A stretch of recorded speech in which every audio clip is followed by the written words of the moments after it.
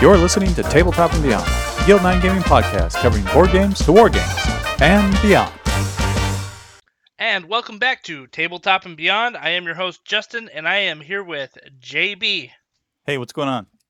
JB, how you doing today? Good, man. Good. We're unfortunately missing Dan, but we hope he gets back to us soon. And, so we are just going to be you and I today, Jason. Let's do it. All right, today's show, we are going to talk about a new game to both you and I. We're going to be talking about Twilight Imperium. Yeah, one that has been on the bucket list for a long time and finally was able to check that off. So I'm excited to talk about it.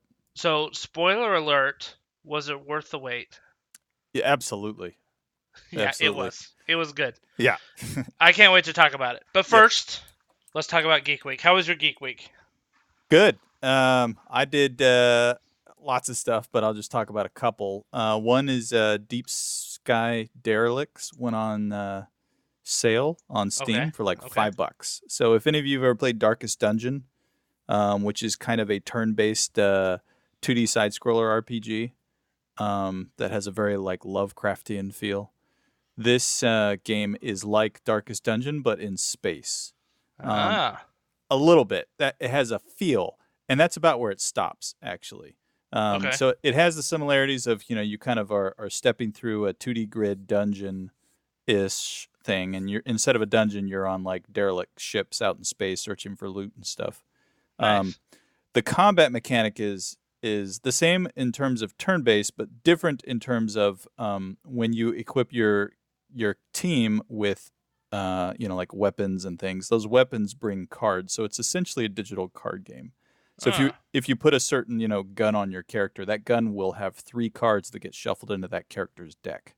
Okay. And those cards do different things. They'll do damage, maybe they'll do buffs or debuffs, and you can put modifications on those. Like you can put a scope on a laser, a long range laser. If you put that scope on, it adds an additional card into your deck that does something special about that scope. And then every time it's that player's or that teammate's turn, they draw a card from their deck.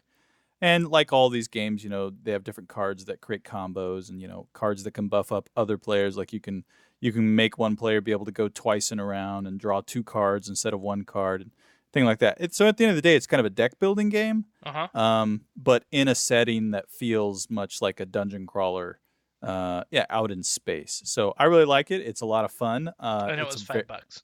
And it was $5, and it moves really fast. It's a really fast game. It's easy to play. It is a rogue game, so when your dudes die, they're dead, kind of a thing. Okay. Just like Darkest Dungeon. But really a lot of fun. Easy to play. Easy to pick up. Easy to just sit down, play it for like 5 minutes, save your game, get up if you have to, which is very important in my house. Dad. Yep, Dad. Yep. Dad. Oh my gosh. But so that was fun, man. And then last time, my one of my favorite VR games is I Expect You to Die, which is like kind of like a James Bond secret spy puzzle escape room VR game. And so it has kind of it has a very Bond feeling, like even the intro feels like a Bond movie. And every one of the missions, you're kind of sitting inside a room that's like an escape room, and you have to you're sitting stationary, but you have this special thing that's like a telekinesis power. So you can kind of point at objects in the room and bring them closer to you, and solve puzzles and find keys to kind of progress through a room until you can kind of escape it. So this game's been out for a long time, but in 2019, at the end of 2019, they released their final DLC, and I just had never gotten around to play it. So I booted it back up and I played it, and it was really great, a lot of fun. It's on the Oculus Quest and the Quest 2, which is out, which is, we've talked about this the last couple prior podcasts. It's a $299 untethered, uncorded. Ads for it. Oh, yeah. It's uncorded, no cords. No tether, and really, really good price point for getting into VR. So, anyways, I expect you to die. A lot of fun. What's great about that company, Shell Games, is that all of their DLC they have released for free on this game. Oh wow, that's pretty impressive. So all these new rooms, all these new missions, they just give them to the community. It really makes you feel like they really gamers making games for gamers, that kind of a Yeah, stuff. yeah. Yeah. So, anyways, that was my Geek Week. A lot of fun. So that title is straight from the movie Goldfinger. Yeah. James Bond, where he's like, Sean Connery's like, "You expect me to talk?" And then the guy's like, "No, Mr. Bond, I expect you to die." Yeah. And then he shoots it. It's like the laser scene, where Yep. he's like strapped to the table. Yeah, good times. Yeah, good times. All those older Bond movies, man. Oh, yeah.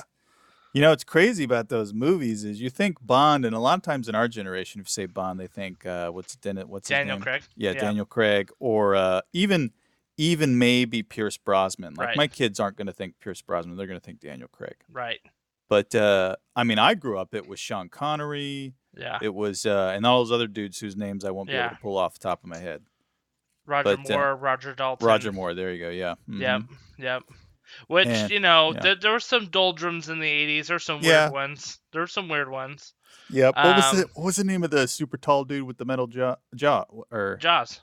Yeah. is that was his name in the movie? Yeah, Jaws. That's right. Yep. Yeah. And remember he fell in love with that little that short chick Yeah. in the space one? Yeah. That was Moonraker. Moonraker. Yeah, there we go. Yeah, that was a good one. That was a good one. Yes, it was. They're all fun. Every now and Yeah. then you'll see them going on sale digitally for like $100 for all the Bond movies or Yeah. something, or all the older ones. We've got a gaming friend who was playing Twilight Imperium with us this weekend, Lincoln. He's been watching all of the Bond movies before his son goes off to college. So, Like from the first one up. from the very first one, Wow. just chugging through. That's a lot. There's a lot out there. Yeah, good stuff. Yeah.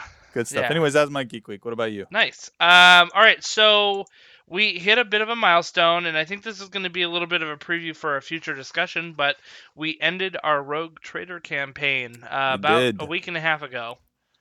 So that was great. I had a good time with Rogue Trader. I know in previous podcasts we talked about like, do I love it? Do I, I think it took me a little while to really kind of get into it and really get a feel for the mechanics.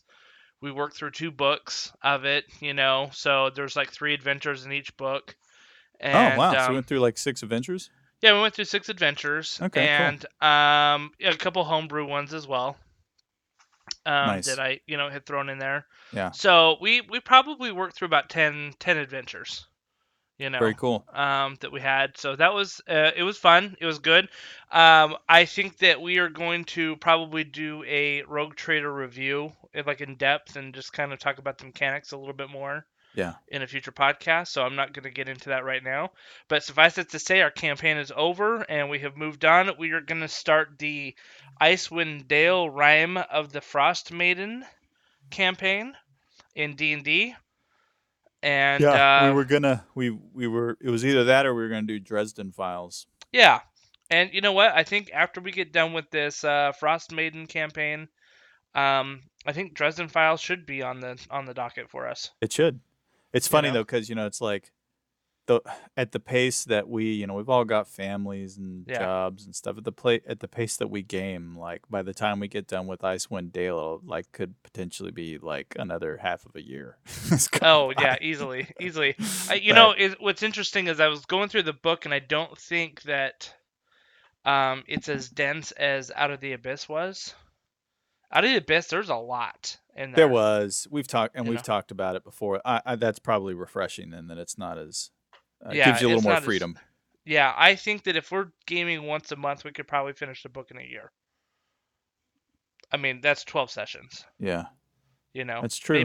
Maybe not even that long. So we'll see. It'll be good. I will say this. I think we're gonna need a D&D Beyond 2.0 conversation because I did sign up for the subscription, so I am getting a good look at like what that does and how it's working. Mm-hmm. And I gotta say, I'm really impressed with it. I've always been impressed when I've gotten on D&D Beyond and the accessibility that it provides at your fingertips.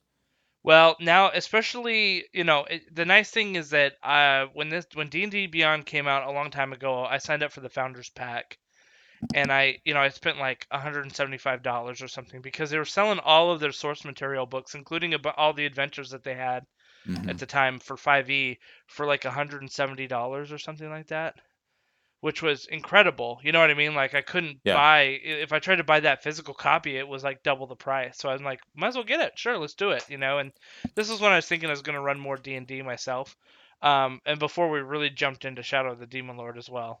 So anyway, I got all of that stuff, and so now with the subscription, being able to share the content with all the players, it's really cool to take this for a real test drive and see how integrated it can be with your campaign when you do have a lot of the source materials. Mm-hmm. Because I'm seeing some cool combinations that everybody's coming up with their characters, that they're pulling out because they can pull from, other compendiums. They can pull from,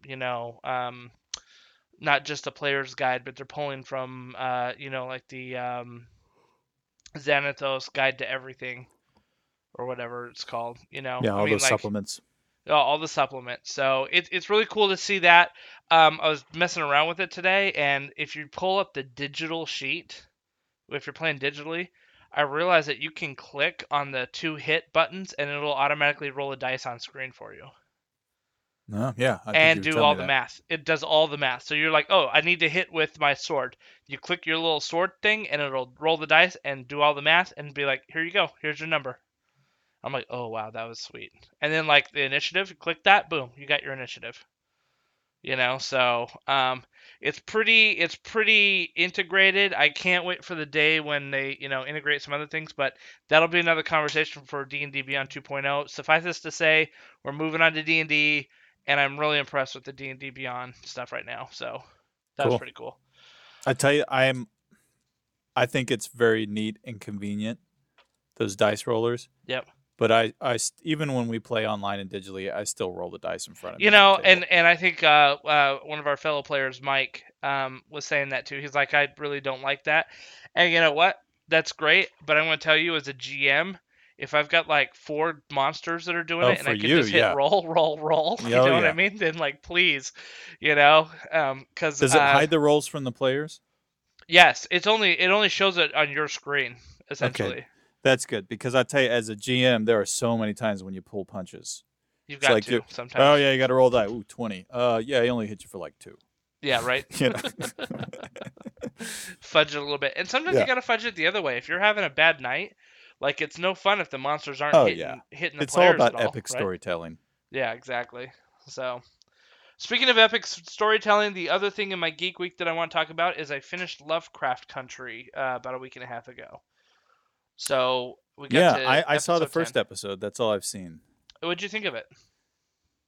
So I enjoyed it. I enjoyed the first episode. You had already told me a little bit about it Yeah. before. And the only reason I saw the first, I don't have HBO Go or whatever it is, but Oh, right. the first episode is free, right? Oh, okay. So that's why I watched it. But I enjoyed it. I thought the characters were interesting. Yeah. They were unique. It wasn't just like a hodgepodge of cardboard characters in the show. I thought they Yep. all had a little bit of a flavor to them, right? And I Yep. think that the first episode ended in a lot of it was thrilling, right? Yeah. It was slow at first, I'll tell you that. It was kind of like, Yep. okay, but that's okay. I understood we're getting some background, some backdrop. And then man, when it hit the fan, it hit the fan. It did, and it was pretty epic. I'm gonna say that the entire show, and I'm not gonna get into too many. I'm not gonna get into any spoilers, but this is just kind of my review of the show. Without us really getting into it. I think that the whole show was like that. There are times where you're like, oh my gosh, this is so slow right now. It really needs to pick up. And then there are times where you're just like, what is happening? I can't get enough of this. You know Mm-hmm. what I mean? And I Did don't it know if continue to explore the themes of racism? yes. Oh my gosh, almost too much. Okay. Almost too much. So here's the interesting thing. It's set in the 1960s, right? Yeah. And I think, and because it deals primarily with black characters and from their perspective, you have to have elements of them exploring what racism is and what Oh that yeah, in that means, time right? period. You have Absolutely. to in that time period, and I welcomed that, and I thought it was good. What was interesting is they were almost injecting modern themes of racism into that time period, though. Interesting. And I don't know if it worked that well. I don't know if it pulled it off. Like it kept pulling me out of the element a little bit. You know what I mean? Because there's almost like modern catchphrases or keywords that Ah, like they were okay. putting Yeah. in there that you're just like, Things okay, that maybe weren't right for the time period. right. And so because they were pushing on modern ideas of racism so hard, it kept pulling me out of the idea that like this is taking place. You know what I mean? It kept pulling me out of the moment. And I thought that when the story focused on the Lovecraftian elements and the characters themselves, the show shined like a beacon. It was Hmm. so good. And then when they tried to get too big with their themes, that's where the show kind of drug on a little too much and slowed way down and kind of Yeah. tripped over itself. I tell you, I did like the at least in the first episode, the only one I've seen, right? They Yeah. did touch on things that were appropriate for the time period, like sundown towns, Yeah. and the issues with those, and with our country, and these are all things that we've known, we've explored in other forms of literature. It was, and it's you got to be careful how you say it, right? To say that but it was interesting that the show has combined that theme and the importance of discussing that theme through history Yeah. with Lovecraft horror. Right. Right? Absolutely. That's what makes it unique, I think, from anything else I've seen before. Yeah, definitely. And to be honest with you, I don't know. I know this was like adapted from a book. Yeah, we And talked about so that. yeah, and so I don't know how much of the story that HBO had was from the book. I think that a lot of the broad brush and plot points was all straight lifted from the book. But some of the elements of the characters, and again, some of the modern themes of like, racism and race relations Hmm. and things like that, felt definitely kind of shoehorned in. And I wonder if that was like, well, it didn't work in like they wanted to add a little bit more than what the book was telling because it felt like the ideas of sundown towns and like the what do they call it, like the Negroes travel guide, safe travel guide is what they were Yeah. working on, so that they Hmm. had like that black people could move from area to area and stop at safe places to eat lunch or safe places to stay for the Right. night, and like that's kind of like the whole premise of them traveling. And like those elements felt totally ingrained in the story and an absolute building block and foundation of the story. And then there's other parts that felt just shoehorned a little bit, So Interesting. it was interesting. Again, the Lovecraftian elements of it, I'm like, oh my gosh, I can't get enough of it, and it's awesome, and they did a great job with it. And but I thought that the pacing was a little stutterish too, Okay. Interesting. So it was good. I enjoyed it. I enjoyed it better than Raised by Wolves, which Yeah. was the other one. Yeah. I remember you were talking about that last time, the Raised by Wolves one, which was, I guess, what we have heard might be a potential predecessor to the Aliens franchise. Yeah, I mean, Ridley Scott did it too, so that kind of Yeah. also gives a clue, right? Hmm. So Yeah, I'm debating on paying for a month of HBO just to binge just to binge these them. shows. Yeah, Yeah, yeah, it might. It's probably worth it. There's a good just have to there's a remember to cancel the yeah, subscription. My exactly. wife's good at that, right? Do we have a Stars membership? We shouldn't. I stopped that a few months ago. Oh, did we? Okay. Yeah, so I've got a lot of other stuff for Geek Week, but those were the big ones for me. Cool. So yeah, it was good. I mean, we've had kind of 2 weeks since we've recorded. Right. Right. So there's a lot of stuff that I did, but you know what? Those were the major points, I think. Cool, man. Always stuff to do. Yeah, yeah, lots of good stuff. Let's talk about some geek news here. One of the things I stumbled across the other day was I was going to Fantasy Flight Games, actually in preparation for our Twilight Imperium game that we had on Saturday. And as soon as I pulled up the homepage, I was accosted on my eyes. Yeah, it was Descent Legends in the Dark. So at first I'm like, oh wow, is third edition out already? No, this is not third edition. This is dungeon crawling board game, and they say announcing the definitive dungeon crawling board game. But what this is it's not first edition, it's not second edition, and it's not third edition. It is its own standalone game, but it's very much like Lord of the Rings, Journeys in Middle Earth, So where it's like digitally controlled.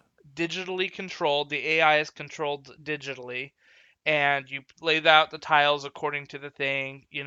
It's almost exactly the same game with a Descent skin on it. Hmm.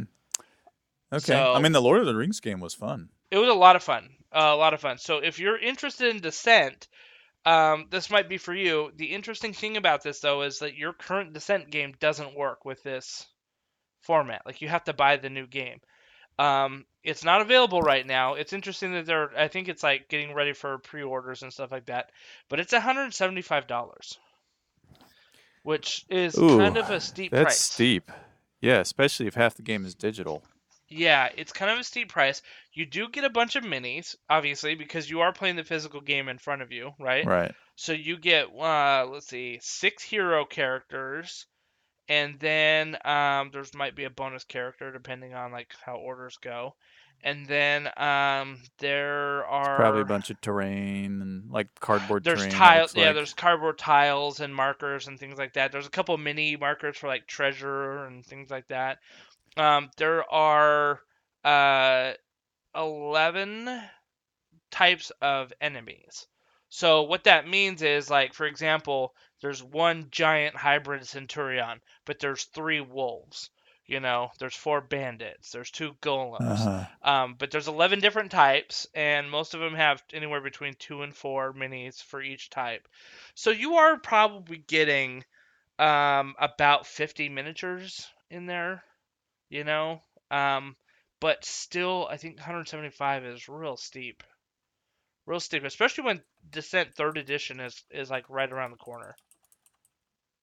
What's the Remind me what the name of the Lord of the Rings digital game is again? Journeys in Middle Earth. Yeah. And so how much does that one run? That's a good question. Let's find out real quick. Hold on. So 100 bucks. $100. Does that one? I don't think that one has minis though. I think they're like tokens. I thought the main characters were minis. Maybe the main bad guys. Yeah. Okay. Yeah. But the world map was tokens, I think. Like everything that was represented on the world map. Yeah. Yeah. So, I mean, 60 minutes. I don't know, man. Maybe just get a lot more stuff in the other one. You In the could. Descent one. You could. But I And mean, it seems like you maybe could. the app is a little bit better. Maybe there's more replayability. Now, granted, the base Lord of the Rings game is like $100, but there's also a couple of expansions. So maybe the Descent already has a bunch of expansions built into it. Right. Well, there's the You and know? there's the game map. Yeah, I don't know. This is the Fantasy Flight. They make good quality stuff. Yeah. And they make lots and lots of tokens and stuff for their games. Well, exactly. And if you've been around FFG for any period of time, you'll realize that they reskin everything. Yeah. Right. So if there's a very popular game, they'll reskin it for Lord of the Rings. They'll reskin it for Descent. They'll reskin it for Doctor Who or something Yeah. like that. So, if you've got Lord of the Rings, Journeys in Middle Earth, I would not go for the Descent game because it's essentially the same game. Yeah. Well, That's my hopefully,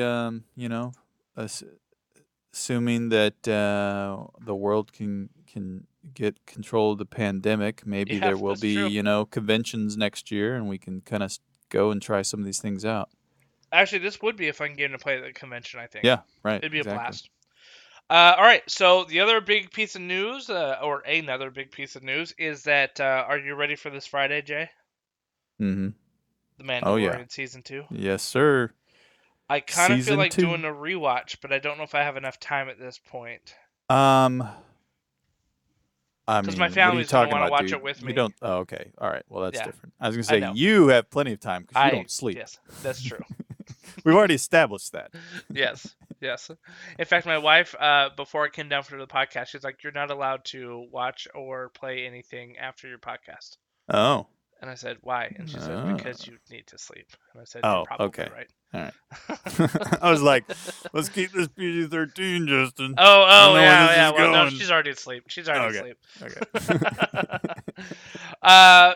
Another big piece of news. Shadow of the Demon Lord. We did a review a couple podcasts back.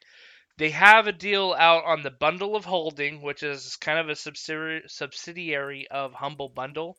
The Bundle of Holding is kind of more for RPGs, RPG systems that they put out there. And again, a lot of the proceeds go to pay for charity. And I think that can't remember which one Rob Schwab put up. It was a pretty good one. He announced it just the Let's other day. see. Demon Lord Shadow of the Demon. Oh yeah, so he's got two of them up there. There's the So there's Exquisite Agony, Terrible Beauty. Yeah, so there's two of them. First one is Shadow of the Demon Lord, and it's got the base game plus a bunch of supplements. If you pay $20 right now, you get the base game and pretty much all the major supplements that you have. Mm-hmm. I mean, retail, you're talking that there's probably at least $100 worth of material in there. If you were just to get the PDFs off of Drive-Thru RPG, $100 worth of stuff in there. Yeah, this is all good stuff. I mean, it's really good stuff. Like, especially the Uncertain Faith was great. You Oh used yeah, that that as was a a great one. priest. Mm-hmm. There's the one. The Demon Lord's Companion's not bad. Yeah, the Demon Lord's Companion is pretty good. And let's see, A Glorious Death is a great one. That is the one with all the Jotuns, like in the Frozen worlds. Yeah. Let's see, the Tombs of Desolation, like that's a great Yeah. adventure. Exquisite Agony. Yeah, yeah. Hunger in the Void is so good. So good. That deals with all of like demon stuff. So all of your crazy demons that could come out and it reveals some pretty amazing backstory on how religion came to be in the land of Rule. Is that in that one, or is that in Exquisite Agony? It's in the Hunger in the Void Okay. that came out. Yeah. Yeah. So it's really really good. It's all about the Demon Lord and like kind of what he like what he's doing. Not for the his faint stuff. of heart. Any of this. No, stuff. no, it's really good. Yeah. Yeah, so that's great. And that's again $20. And then they have the Demon Lord Legacies. And what's cool about this one is it's a lot of his man, I want to say DLC, but that's not right because it's not DLC. It's really kind of like the extra content that came out after the core stuff. So you have the occult philosophy that you can get. There's the Queen of Gold, which is like another like mission pack that'll take you from level 1 to 10. You know, but you get like poison pages, passive shadow, monstrous pages. These are all like little 1 to 2 page supplements that really add a lot of depth to characters, to area regions that you're playing, to ancestries that you're doing, to monsters that you're going to use. And there's always some great lore that's in there. And then there's always like a couple of bad guys. There's a couple of character creation tips and things that you can do. And it's just a lot of great flavor. Each one of those is like a buck or two, right, on Drive-Thru RPG, but you can get all of this stuff for $20 out of the gate. So $40 to pay for everything. You may say, "Oh my gosh, that's a lot of money." You would have almost the entire Shadow of the Demon Lord compendium. Yeah, that's pretty good for $40. Yeah, it's great, and I can't recommend it enough. There's 14 days left, so we'll definitely have this podcast out for people to dig into it. It's fantastic. Fantastic. There's a lot of stuff in here that I don't have, but there's also a lot of stuff that I do have. So yeah, if you like high fantasy and horror, it's a great setting. Yeah, fantastic. All right. The last thing I want to talk about for our news is that Games Workshop has, in my opinion, two major new releases that are coming out. There's a lot of other releases, and so if you want more information on the releases, go to the Warhammer community page, and on the front page it tells you all the time which new releases. But the two major ones that are coming out, first one is for 40K, and they're releasing the Death Watch and oh gosh, I'm going to totally mess this up. It's the Death Watch Codex and the other codex. What is it? I can't believe I just totally blanked on it. But anyway, there's 2 codexes that are releasing right now, and the cool thing about it is that again, they're updating it with the 9th edition rules, but more importantly, in my opinion, is that they're releasing what are they're kind of getting away with the starter boxes, as they're called, like start collecting. That's what like Mm-hmm. those big start collecting boxes are, and you would get a mishmash. I think it was mostly based on price point. Like, okay, this is roughly worth $90 worth of models plus a big thing that will throw in for free if you get the collection, you know? And so, like, sometimes a box would have, like your starting collecting box for Flesh Eater's Courts had a ton of models in it, right? Yeah, it And was a lot. then you did like a start collecting box for like Kharadron Overlords, and there's hardly anything in there, Mm-hmm. because it's the way that the models were actually priced.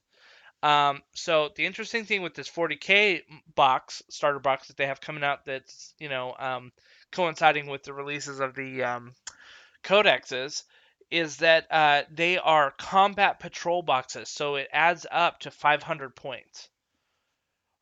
So they based it on points rather than cost of the models. So you buy Hmm. that, and you have a 500 point army that is ready for the table. And I think that that's such a great thing, in my opinion.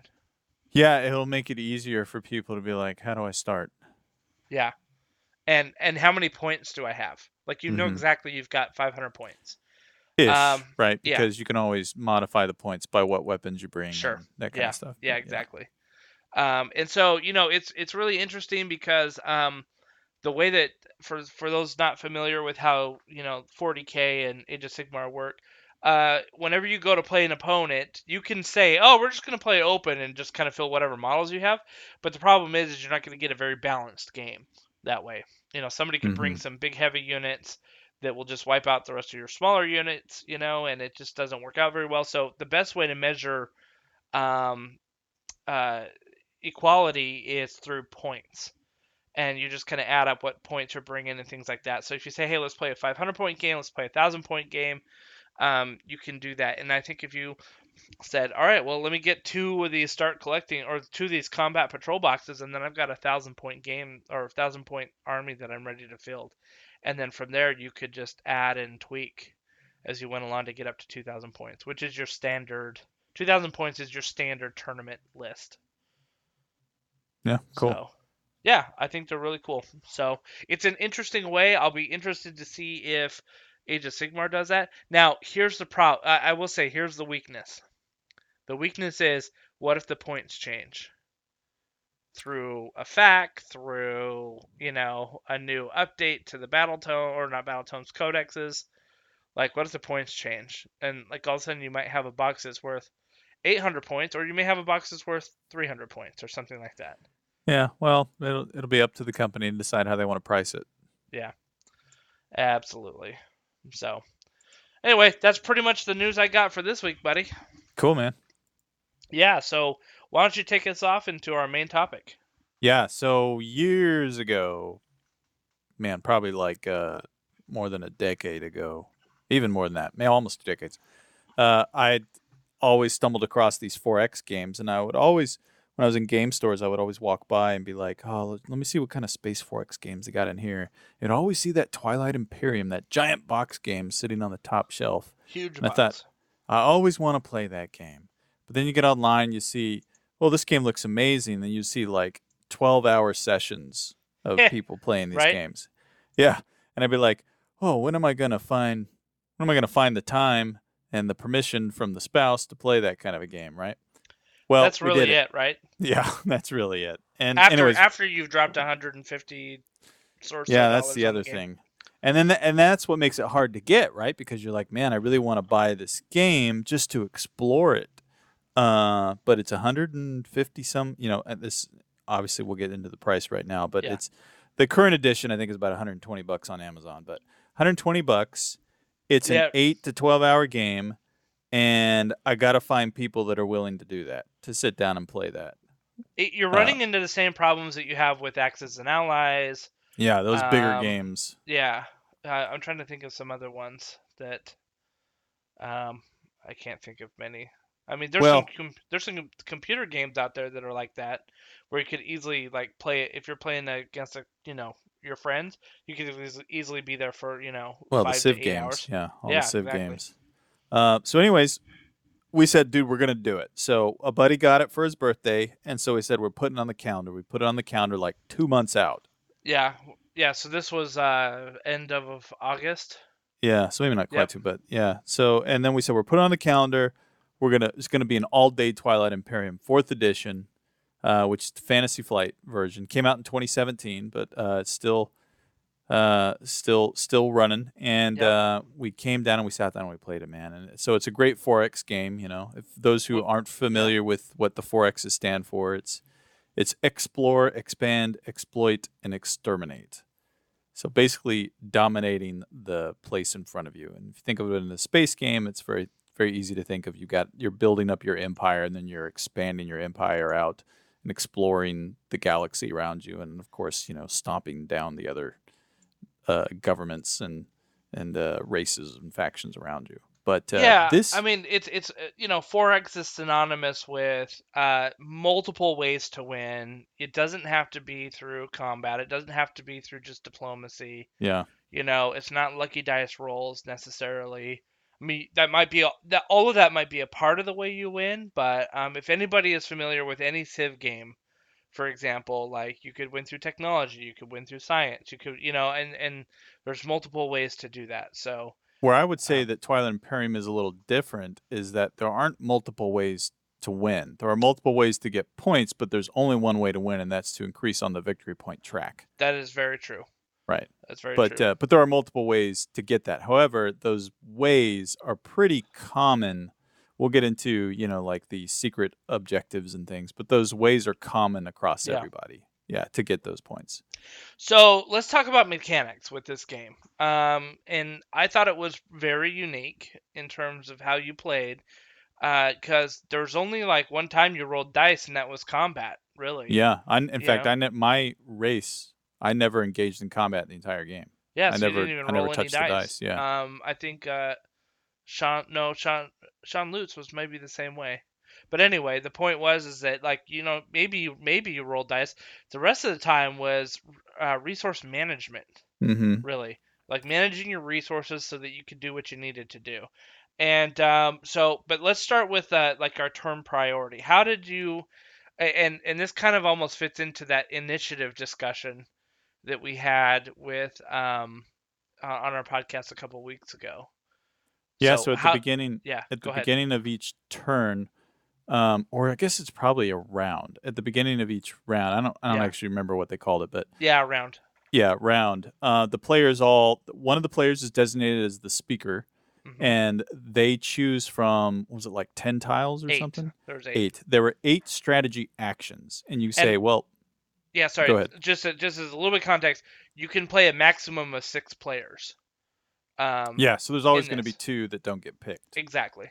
And those, you do special things like put resources on them to try to incentivize them getting picked next time and Right, that kind of right. stuff. But those strategy actions are things like diplomacy, trade, leadership, construction. Like these strategy actions are things that allow you to do something a little bit with a little more strength or umph behind you Yeah, for that turn that you have picked that strategy action. And at the top of each one of those strategy actions is a number.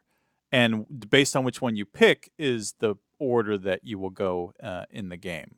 So like diplomacy, it was yeah, a really low one. It was like 2. So the guy who picked diplomacy is going to go second in the turn order for that round.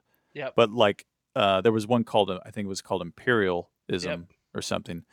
That one was 8. So that was like, you're going to have to wait until everyone else is done before you do what the imperial But one boy, was. did it have some potent game-winning abilities. Yeah. You know. So it was such a good, neat mechanic because based on, you'd say you get through a whole round and you think, okay, next time this comes up, I really need to focus on building some ships. So I'm really going to try to grab that construction. Yeah, And if you got lucky, when it came for your turn to pick a strategy action, you could reach out and grab that construction. That would boost you up. But, if somebody before you picked that up, then you'd have to think, okay, well, what other things do I want to do with my faction this turn, yep. this round? But Yeah, definitely. I So take it was great because the thing is yeah. you may have a plan, but It's how depending on all who the games are, though, speaker right? was, you may end up with not your plan at all, and you just got to kind of pivot, right? Yeah. Oh, and one of the strategies was politics, which would move who the speaker was for next time. So you could choose that and then choose yourself if you really needed a card, or to be able to pick up like a turn order Yeah. in Tell that us about the strategy. secondary strategies, though. So this is what's cool is that turn order on it had a strategy, that you got to use as a player, but the underneath like it was the card was divided into two portions. The top portion was like you had like two or three bullets that you got to do on your turn, right? And it was awesome. So like for example, let's use developing technology on your the top primary strategic thing. So this was like number 7, right? So I'm the 7th person that gets to go, but on my turn I get to develop one technology for free, and then if I spend 6 resources, I can develop another one, which that's Hmm. pretty powerful. Like if you can develop 2 technologies in a turn, that can be a game changer for how Yeah. you end up playing the rest of the game. Yeah. Um, Sure. but so there was my turn. Cool, 2 technologies. If I played my cards right. But what at the bottom it had a secondary objective that anybody at the table could choose to do. Now that secondary objective for technology was spend 4 resources and develop a technology. And so you got to do that, and anybody at the table could do it if they wanted to. But now you're competing with other resources. Like every one of these cards has a secondary objective. And so I know I may need to use my resources for another one. So when that one comes up, for technology, Yeah. I was like, well, I got to pass on that one because I know I really need to use the other Right. one, And so I thought it did a great job. That mechanic right there did a great job of making sure that everybody was a participant in everyone's turn. And everybody could still do a little bit of what they wanted on that turn. So, Right. like, let's say I wanted to do technology, but I really needed to do diplomacy because I know someone was going to invade my area and I needed to stop that. I would just save up some resources, pick the diplomacy card, and then save up some resources so that whoever picked the technology card, when they ran their strategy, I would be able to spend those resources to also develop technology. It would cost me a little bit more, Yeah. but I would still be able to develop technology in the same round that I'm doing diplomacy. Right. Right. So it was cool like that. Yeah. Yeah, and it really lent an idea of like I didn't get screwed over. Yeah, you never felt like, oh man, somebody picked my strategy card. Now I can't do anything this round at all. Anything this round at all. You always thought, okay, well that sucks. I really wanted it for X, Y, Z, but I could still do Y and Z Exactly. rather than Yep. the X. So I thought it was a great mechanic, and it was really interesting to bounce around turns. So like if we're sitting down, I may have number 1 and you could be sitting across from me and you have number 2, and then it could bounce back to the guy on my right, and then it could bounce across the table, like guy on my right for number 3, across the table for number 4, and just kind of bounce around on turn order based on the card versus like, okay, well, I got number 1, now it's going to go all the way around. The only time that I felt like it was bad to be like going in a circle was when the speaker was choosing the card. Because if you were at the end of the circle, you got a choice of 1 of 3 cards instead of one Yeah. of 8. But you know what? You could have rectified that by choosing the politics and becoming the In the speaker prior next turn. time. Yeah. So there was a way to mitigate issues and things like that. So I Yeah. thought that was pretty good. That was pretty good. Let's talk about resources. So this was like an important part of the game. How did you feel about using the resources in there? I think that we can treat there were two there were I will say that there were 3 kinds of resources. Okay. Well, maybe 4, whatever. 3 ones that I paid attention to when I was playing the game. One is when you expand and you actually get planets, you get their cards, and Okay. each planet has 2 different resources they provide to you. They provide a production resource, Uh-huh. which is what you can kind of use as like your production currency for when you want to make ships and build other things. Or Um, research technology and things like yeah. that. So, Yep. like we were talking about a minute ago, if a strategy card says you can research a technology if you spend 6 resources, you can pick however many of your planets you need to add up to 6 amounts of production resources, and you can just flip those over, and then you Yeah, can use that to spend it. The other resource they had on there was, which I guess you have it kind of listed separately, but I would argue that it is still a resource in the sure. system, is influence Yep. itself, because you can use influence um, for other types of actions and things in there. But that's what the 2 planets would give you, is resources and influence. The Right. planets themselves directly. And to use those, both the influence and the resources, you, you could flip. What you did is you flipped your planet over to, so it was like went from the It like colored side of the exhausts card it. to Yeah, exhaust the planet, and that way you knew you used it. But you could only use it for a resource or an influence if you wanted to. So that's true. there's an idea of scarcity there that I thought that like was really balanced, where you said, okay, I need to make a choice here. Because one thing that I used a lot, and I thought that this was really what helped me ended up, spoiler alert, by the way, I won the game on Saturday. But this is the thing that helped me win, was that I had so many planets that I was able to flip over Yeah, influence and get more strategy tokens to take advantage of other things that were going on the yeah. table. And so that influence, but I had to use it at the expense of the resources. So I don't know if you saw this, but by the end of the game, my ships were kind of scarce. Like I didn't have nearly as many because Lincoln had attacked me and somebody else had attacked me, and so, but I wasn't building. I was using those influences for those strategy Mm-hmm. tokens, Mm-hmm. because I was balancing the resources out there. Yeah. Yeah. And the other cool thing about resources is you can get them from your planets, but there's another thing you can do. They call them trade goods. Hmm. And but you don't get those as just resources. Initially you get them, I think they were called commodities, Yeah, and what's right? interesting is I was like, well, there's got to be a mechanic to just get like you get 3 trade goods at the beginning of your turn. Like you would think that that was how you would do it, but that's not how they did it. No. You if you take the trade strategy action, then Yep. you can refill your Right. commodities. Yep. So the commodities themselves aren't worth anything, but what commodities do, they're a neat mechanic where it encourages negotiation and actual, over the table trade with other players. Because in order for you to turn your commodities to flip the chit over to turn it into a trade good, you have to trade it with another player. So if Yeah. another player has a one commodity and you have one commodity, you guys can trade, and then your commodities will flip over and turn into trade goods, which can Yep. be used as resources.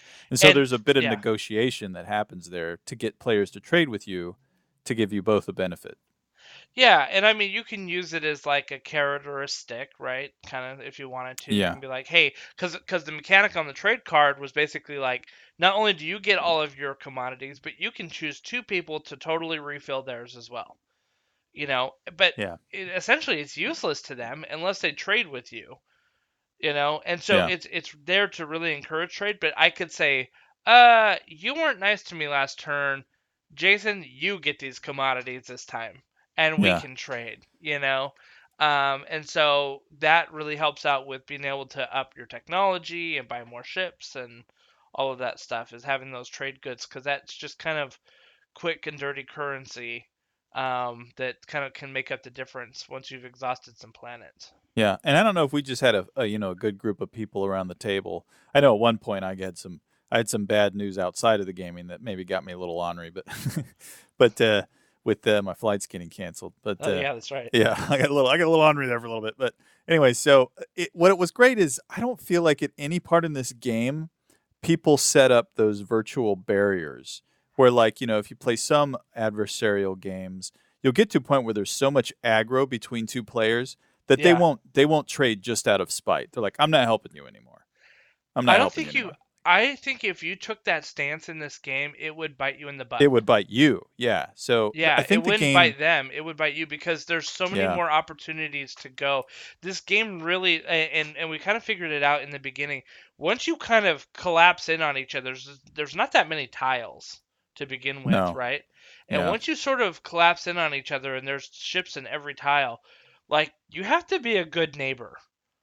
If you want to get some stuff Yep. done. And you don't have to be a good neighbor all the time. but you can really end up shooting yourself in the foot if you're a bad neighbor. Well, and the game balances itself too. And one of the things that you and I both commented on was we never felt like there was one mechanic that ruled them all. There wasn't like one god mechanic in this Yeah. game. Like Yeah. combat, if you can build your ships up, you'll win. Like there were even restrictions on that. You had to balance your strategy actions and your tactical actions with Right. your fleet size. Yep. Because that was in order to increase the number, like a lot of these 4X games, you can't just build ships infinitely. You have to actually increase your fleet command in order to have more ships. Yeah. And that fleet command increase is at the expense of doing strategy actions and tactical actions. Yep. Yep. So it felt very balanced. Yeah, and you'd have a pool, and I think it was turn 1 that it was eye-opening after turn 1. Oh, yeah. Because we had like all of these tokens, and we're like, yeah, we're moving. Yeah, and we're we were all moving like, and we shaking. did that first turn totally wrong. We're doing so much good stuff, and then all of a sudden it's like, oh, and now you just get 2 to start. And you're like, but I had 6 before. Yeah, wait, that's not 6 right. actions I could do, and now I only have 2? You're like, wow, and then that's to me when like it really started. I had to really start thinking like, okay, there's a scarcity of resources because you can only do it in the trade goods, and you have to like find the right trading partner, right? Yeah. So there's a scarcity of trading goods, and then on top of that, there's a scarcity of action commodity. Oh yeah. Which is your strategy tokens and your tactical tokens, and so the strategy tokens are what allowed you to play that secondary action in the strategy cards. Yeah. But your tactical ones is how you moved your pieces around the board. Made production, fought. Yeah, exactly. Yeah. So, and what I liked about this is that you activated systems, you didn't activate units. So you would take your tactical token, and I would say, okay, I'm here at my home base. The tile next to me has a bunch of juicy planets that I just want to take over because a lot of production, a lot of influence there, right? So I would have to take my tactical token and put it into that system and say that is an active system, right, that I am going after. And what that means is that I can move as many units as I want or as that I'm able to, right? I can put as many in there as I am able to. I can take them from different systems if I want to, but basically it's like you're going to congregate into that system and you're going to do things. Now, you could activate to do some combat. You could activate to take over a planet. You could activate just to move into that area. The point, or you could activate to produce some units in that area. But what I really liked is that it wasn't activating units, it was activating systems. Mm-hmm. Yeah. That took a while to get the grasp of. It did. Once you realize that, hey, each one of these systems is, it's a freaking system. It is a large scale thing. So, when you say, well, I'm just moving ships into it, and okay, it's just, all of the resources are going into that thing right now. And what the trick was is that you would think, we would catch ourselves saying, well, we're going to produce ships, so we'll put our token into that system, we'll produce the ships, and then I'm going to move those ships out. Nope, you can't move the ships out because you've already activated that system, right. And those ships are in the system you just produced them in. Yep. So you had to realize the game moved fast, but it moves slow at like the at the component level. It moves a little slower. Yeah. Yep. Yeah, the turn level moved fast, and one of we'll talk. I have a point that we'll talk about when we talk about what was great about the game. But one last thing I think in terms of mechanics that I want to talk about. Let's talk about combat real quick. Combat was super easy. You had like a combat card in front of you with the list of the different ships. It had their movement. It had their hit value, like on like what value they would score a hit on the dice roll. And then it had like what carrying capacity that it could take. So, maybe a carrier carry 3 things, so you could take like 2 fighters and a dude to drop on a planet, and a bunch of them had it. And then they also had some special abilities like, sustained damage, which means they actually had 2 hits. Maybe they had a bombard feature, yada, yada, yada. I mean, but it was very easy to see. It was very easy to understand. And so if I put my dreadnought in with your cruiser, for example, my dreadnought's hitting on a 5 and your cruiser's hitting on a 7. And we would just roll off until one or the other was dead. Until somebody died, yeah. Or unless somebody decided to retreat, right? Mm-hmm. So that's combat. in a nutshell. It was kind of Risk style, in that you roll until somebody dies, in a Yeah, it's sense, pretty simple. But that's all it needed to be. It did not need to be All it anything needed to be. complicated. Yep. Yeah, it did not need to be a Warhammer style of like, okay, I'm rolling to hit, I'm rolling to wound, now you get a save, now you get an after save. You know what I mean? Like, Yeah. it was just one dice. So, it was great. Um, yeah, so once you got done with all of that round, once somebody made it to the middle planet, which was called, I keep calling it like Megatrex Prime, but I know that's not it. Megatron Prime. I don't know. Yeah. Mechatrex. The planet in the middle. Mechatrex Rex. Yeah. Something like that. Something like that, yeah. That's like the Imperial planet. It's a planet in the middle, one planet to rule them all, and in the darkness bind them. And once you made it there, then it unlocked basically like this council where you would pull out at the end of everything. It was kind of a game within a game, right? Yeah, you'd pull out these agendas. You pull out these agendas, you'd read them, and then sometimes you would vote on them, sometimes you would abstain from them. And it was a cool mechanic, I thought, because you voted with the influence from your planets. So if somebody Yep. had a lot of influence, they had a lot of weight to throw around, more than just an yes or a no. And the speaker got to break ties, but I thought that was going to be so rare because of the amount of influence that was on the table.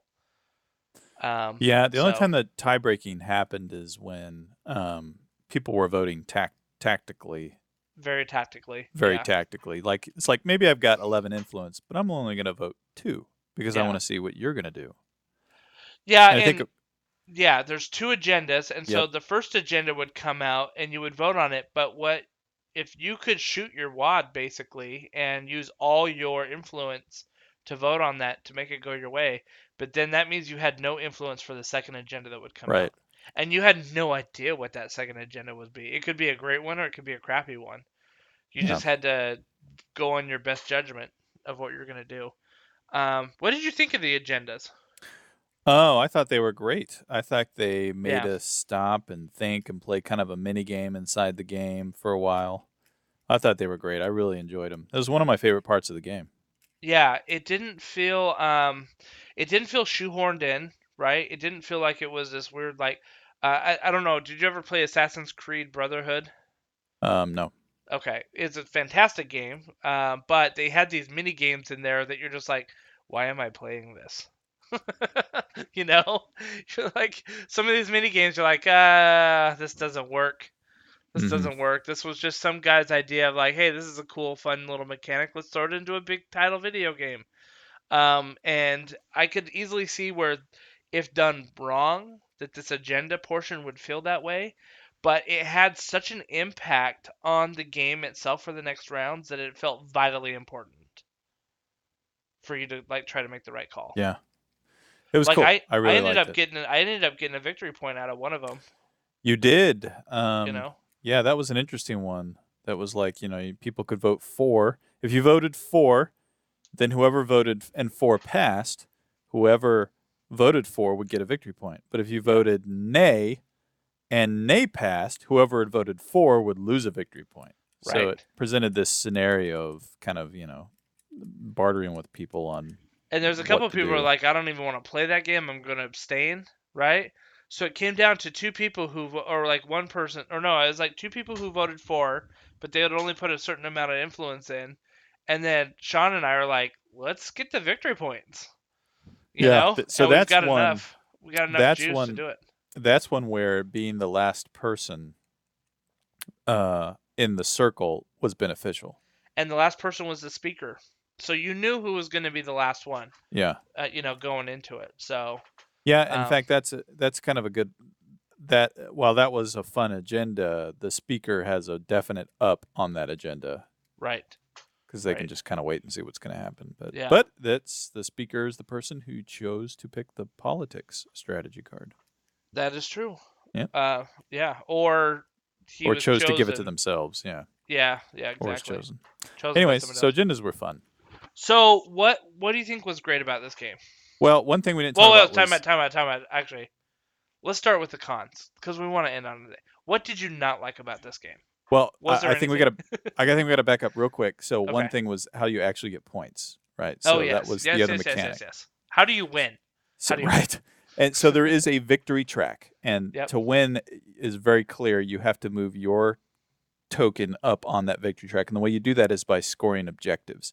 And there are public objectives and private objectives, or secret objectives. Yep. And at the beginning of the game, everybody's given 2 secret objectives, and you can kind of pick one and hand the other back. But the public objectives are revealed every round. A new public objective is revealed, and everybody can score one secret and one public objective in each round. Yep. And it's not like the public objectives go away. So if you see one that's up there that you like, but you need a couple rounds to be able to get your stuff ready to score it, you can do that. Some of them are as simple as just, spend 8 resources. Right. Others are own 3 planets that provide a science resource. Yep. So stuff like that. But at the end of the day, the win the game is to score objectives. So all this other stuff we're doing, all this 4X stuff we're doing, is just to put you in a position to be able to score objectives. That's right. That's Yep. right. Yeah, and yeah, the interesting thing is the secret objectives you could only do a maximum of 3 throughout the game. Right. Yeah. So it's not like you could just be like cranking those suckers out. Like maybe you got a hot hand, you could only do 3 of them. So you did have to play the public objective. I only played 1 secret objective, and the rest I got public objectives. Well, you got public objectives, and then you also got agenda points. Yes, that's true. An agenda point. Yep. Yep. So, and I got the strategic one for having Mechatrex Rex or whatever. Yep. Mechatrex Rex. I'm saying it wrong. I know. So you actually got 2 points that were not. You got 2 points that were not specifically objective points. You got an agenda point and that special one. So there are other ways to potentially get them, but the main way is through objectives. Yep. So, all right. So what did you not like about this game? Is there anything you didn't like? I'm trying to think about that. Is there anything I didn't like? Yeah, I think there was. And Justin another buddy we have named Justin that was playing with us. We kind of talked a little bit about how, while it made sense mechanically, balance-wise, why if you activate a system to build ships, you can't move, the ships out of that system at the same time. Mm-hmm. It did at times feel a little like, I feel like you should be able to just move. If that ship has just been sitting there and it hasn't been doing anything, if it didn't activate, right? Yeah, like you should be able to just kind of move that ship. Right. So there were little things like that felt like, if I was going to look at this from like a story point of view, I should be able to do this, but mechanically, I could understand why. Yeah. So I don't know. It's hard for me to think of a con associated with this game with just one time playthrough. I'll say even with the duration of the game, we played for I think about 7.5 hours, and we called it probably 1 to maybe 2 rounds early. I would have won in the next round. Yeah. And the reason why is because I had chosen the speaker card. Yeah. Oh, okay. So you would have given yourself the opportunity. Yeah. Well, exactly. Yeah. I like how you say that. You don't know what 2 agendas would have come out. It could have been a minus point agendas, and we could have voted a point off of you. So, but anyways, that's a good point. Yeah, it's true. It's true. My only complaint, and this is a light complaint, and I'm even revising it as I say it right now. My only complaint is that the trade goods and the commodities felt a little weird sometimes. Like the only way to get commodities was in that trade card. Yeah. And then to trade those, so I think another weak point was the action cards. The Justin, and it could have just been that we were just getting unlucky, but we kept getting action cards that were totally unapplicable to how we were playing the game. Now, I got my max hand of cards that were all combat cards, and I wasn't even playing combat. That's interesting because John was getting 3 cards a turn. He was getting 3 cards a turn, and he was getting cards that were very applicable to what he was doing. Yeah. I mean, when you get 3 cards a turn, you're maxing out in 2 turns essentially. It's true. And he had lots of options. Then you're able to drop cards because you have to discard down to 7, right? You're able to drop the ones that don't apply to you. So I think, and that was happening with Lincoln as well. So I will say, yeah, yeah. go Go ahead. ahead. I was I was gonna gonna say say I yeah. had the no you no for real you go. Okay, so I was just gonna pull the thread through on the resources a little bit, like the commodities. I felt like the problem with the commodities is that if you didn't use them wise enough, like you really had Hmm. to know what you're doing with it. That was to me like, even though it was a simple mechanic, that was expert level understanding of how to use the It was a little more commodities on the advanced, trade yeah. card, because you had to use it with partners who were going to immediately trade with you to get that benefit. And if you didn't use it right, then it was kind of a waste of a card. And so I don't know. Would it be good if you got two trade goods? I think as I said, I'm kind of walking this back as I'm saying that it's sort of a con. The nice thing about it was that it did not; those trade goods did not dilute the power of the planets. Right. So the power of the planets I thought was key, because that's really where the interactions between the players had to take place. And in fact, you heard me several times saying like, "Don't worry, I'm going to move out of that system and that planet can be yours, buddy." I said that to Sean a couple of times. And or used it as a carrot for him, like, Yeah. "Hey, don't attack me. I'll move my stuff out. You can have it. It's not a big deal." Yeah. Or have that wormhole. I don't care. It's good. You have it. Take it. You know. And being able to kind of do that was, with your list of planets in front of you, like that, that's where the power comes from, is how many planets do you control. So I think that if you did too much with the trade goods, it would cheapen the value of the planets, because you would just be able to supplement with trade goods all the time, Yep. and it doesn't matter, you know. Right. And even with technology, if you have time, you can build your technology base up without getting planets that do those tech. Right. Because there are some technologies you can research without a specific science good or Yep. science resource, and then those will provide science resources that you can use. So you can slow grow your tech tree without expanding, if you want to play that way. Yeah. Yeah. And Yep. if you, yeah, so I think you just made a really good point. I think, yeah, they could have, man, maybe when they were playtesting the game, maybe there were more commodity abilities at commodities, and they realized, we're diluting the planets. We need to bring Yeah. this back. Yeah. It's a good point. So, all right, let's talk about what we loved about this game. Which, I mean, I have a hard time. Let me start with this. I love that we played 2 rounds. We started essentially at 10 o'clock because I was a little late, I admit. We started essentially at 10 o'clock. We played 2 rounds, and someone's like, "What time is it?" They're like, "Oh, it's about 11:30." We looked down. No, it was 1:30. And Yeah. we're like, "What in the heck?" Like all of us were like that. Like we were so laser focused, Yeah. engaged on what was going on, that the time just went by so fast. But at no point did I think like, "Oh my gosh, this is dragging on. Let me check my phone." Like I never did. I never did that. You Yeah. know what I And that mean? happens with Axes and Allies. Oh yeah, because the thing is one person's taking their turn, and you can just sit there and Do nothing. BS and do Whereas nothing. here, everybody's engaged on everybody's turn. I absolutely love that about the game, because I had to Hmm. pay attention. Like, okay, he's playing the trade card, I need to use that one. Oh, he's playing the technology card, I need to use that one. Yeah. Because I have a plan for this turn, and I need to, and the other thing too is, oh, we didn't really talk about this, but I do like this about the game. You had multiple actions that you could do on your turn. So you would take one action, it would go to the next person, next person, next person, next person, and come back around to you. You could take another action. You basically did that until you passed, right? Hmm. And you didn't have to play your strategy card that lets you do XYZ strategy until the very end. And if somebody's like relying on that secondary strategy to use, that could really screw over Well, their their plan. yeah, well, you had to. Here's the thing: there was a rule. It never came up because we never had to do it. You could not pass until you have at least played your strategy. True. Yeah, absolutely. So if you run out of action tokens, then you are forced to take your strategy. Yep. So what I liked was this is like, I would get the military card, and I know that Justin was waiting for that sucker. I knew he was waiting for it, and he wanted it early because he wanted the free production thing. Do you know what I mean? Yep. That he could use, and then be able to use some of his tokens elsewhere to do something. And I know he was waiting for it, so I would deliberately wait till the end after he had produced, knowing that it would, I mean, there's like a mini game, there's like mini mind games with that I would do. But what was great is that you had to pay attention.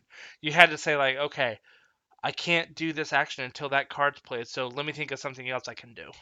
Let me think of something Yep. else I can do. Mhm. You tried to delay it as much as you could. Sometimes it didn't work out, but there was I went into each turn with a strategic plan, and then I was constantly updating the plan based on other people's decisions. As I was Yeah. going along. So that Yeah. way I was focused, like the entire round. I was focused on what was going on. Right. Very cool. I say one thing I really, really liked about this game was that it was, at the end of the day, it was objective point focused. Uh-huh. I am typically not very good at these games because I get at games like this because I get so distracted on the engine building that I So miss. you gotta terraform Mars. Yeah, you get some terraforming Mars, not just building a card deck next to your player board. I get so distracted by all the fun mechanics and trying to make combos and stuff, and that so a lot of times I lose sight. Well, when we sat down to play this, I just said I'm going to focus on that victory chart. Yeah. And like I did not expand past the first turn. Like I moved into two systems, grabbed some planet cards, and then I just hunkered down for the rest of the game, and I focused on objectives. Now I still made a bunch of mistakes. Yeah. But I focused on those objectives, and at the end of the game, I was right up there in points with everybody else. Yeah. Just by focusing on the objectives, and I really liked that because it made it very clear to see how am I going to win, how are other people going to win, and then when you look back at the game, you can say, all right, well, how is Justin going to get 2 more points? Right. It's going to be this way, and so then everyone would start negotiating and talking. Well, how do we stop Justin from getting 2 more two more points? Yep. And that stuff. I really liked.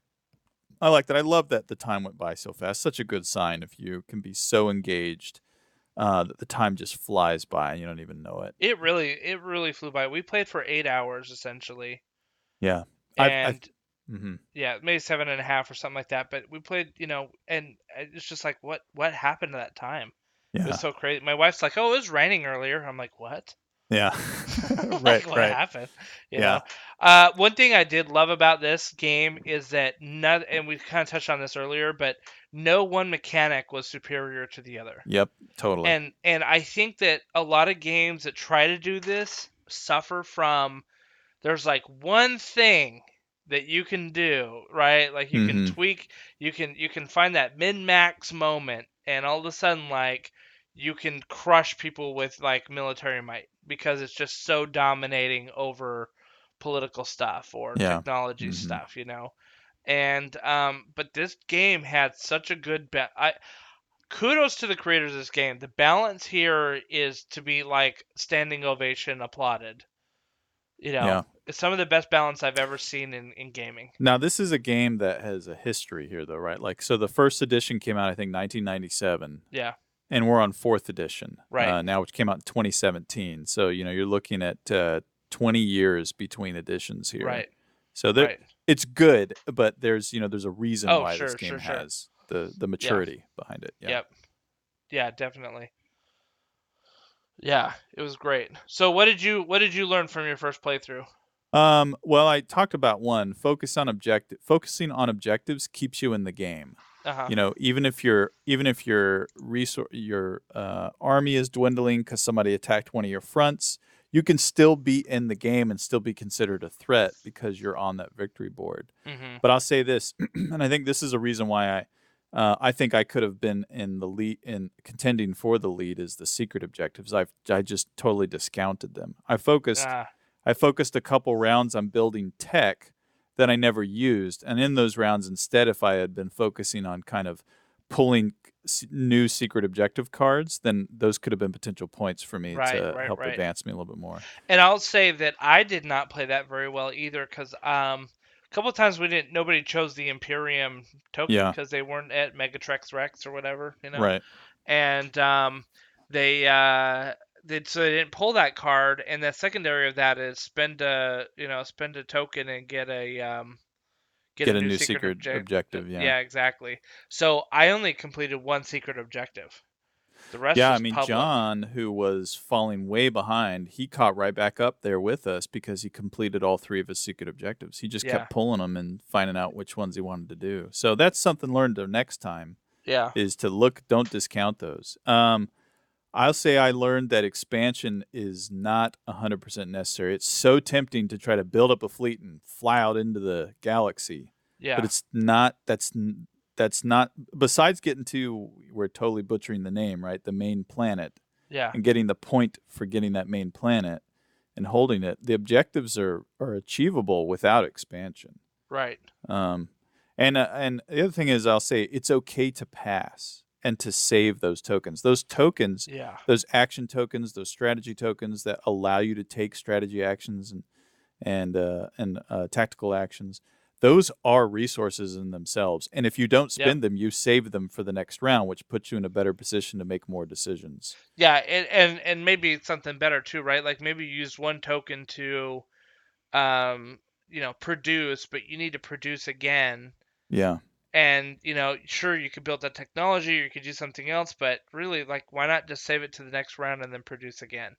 yeah. I'll tell you Like this. we did. One time, after the first like 1, 2, 3, 4, 5. I think after the first public objectives are flipped over, you get to like a tier 2 public objectives. Yeah.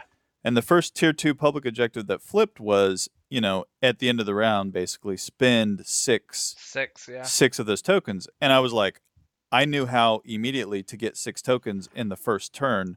So the first turn came, I got my 6 tokens, and I passed Right.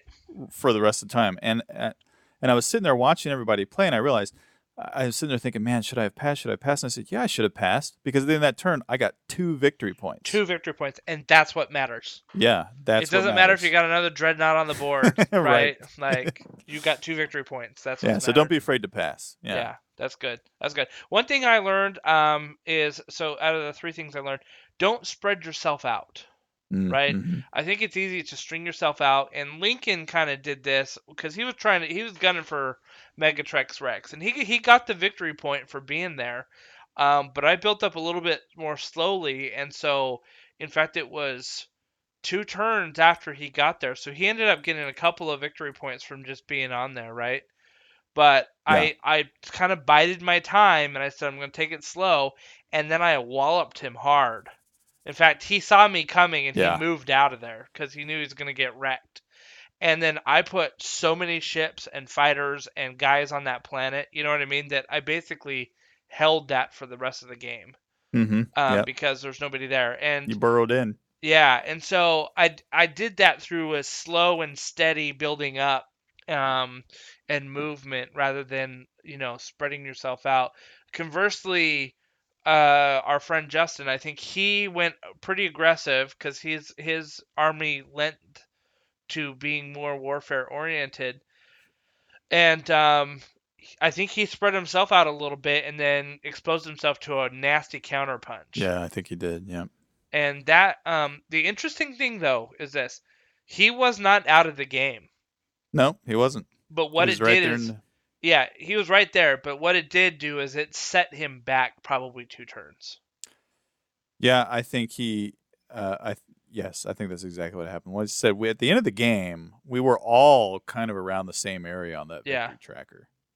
So it definitely felt like very bad. By the way, it's Mechatol Rex. Mechatol Rex. All right, thank you. Mechatol. Yep. All right, Mechatol Rex. But Mechatol. yeah, so don't spread yourself out. Wheel and deal. Peace is better than war, right? And I'm gonna go back to my economics professor in 2003 at BYU. He was on a panel and they were talking about the Iraq War. And one of the big arguments about going to war at BYU was we should go to war because it's good for the economy and we're sort of in a little bit of a economic slowdown. War is good for the economy. And this economist looks at him and goes, "Are you crazy? Like, it is never good for your economy to blow up your capital." Right. And everyone's like, "Oh, yeah, okay, I guess so."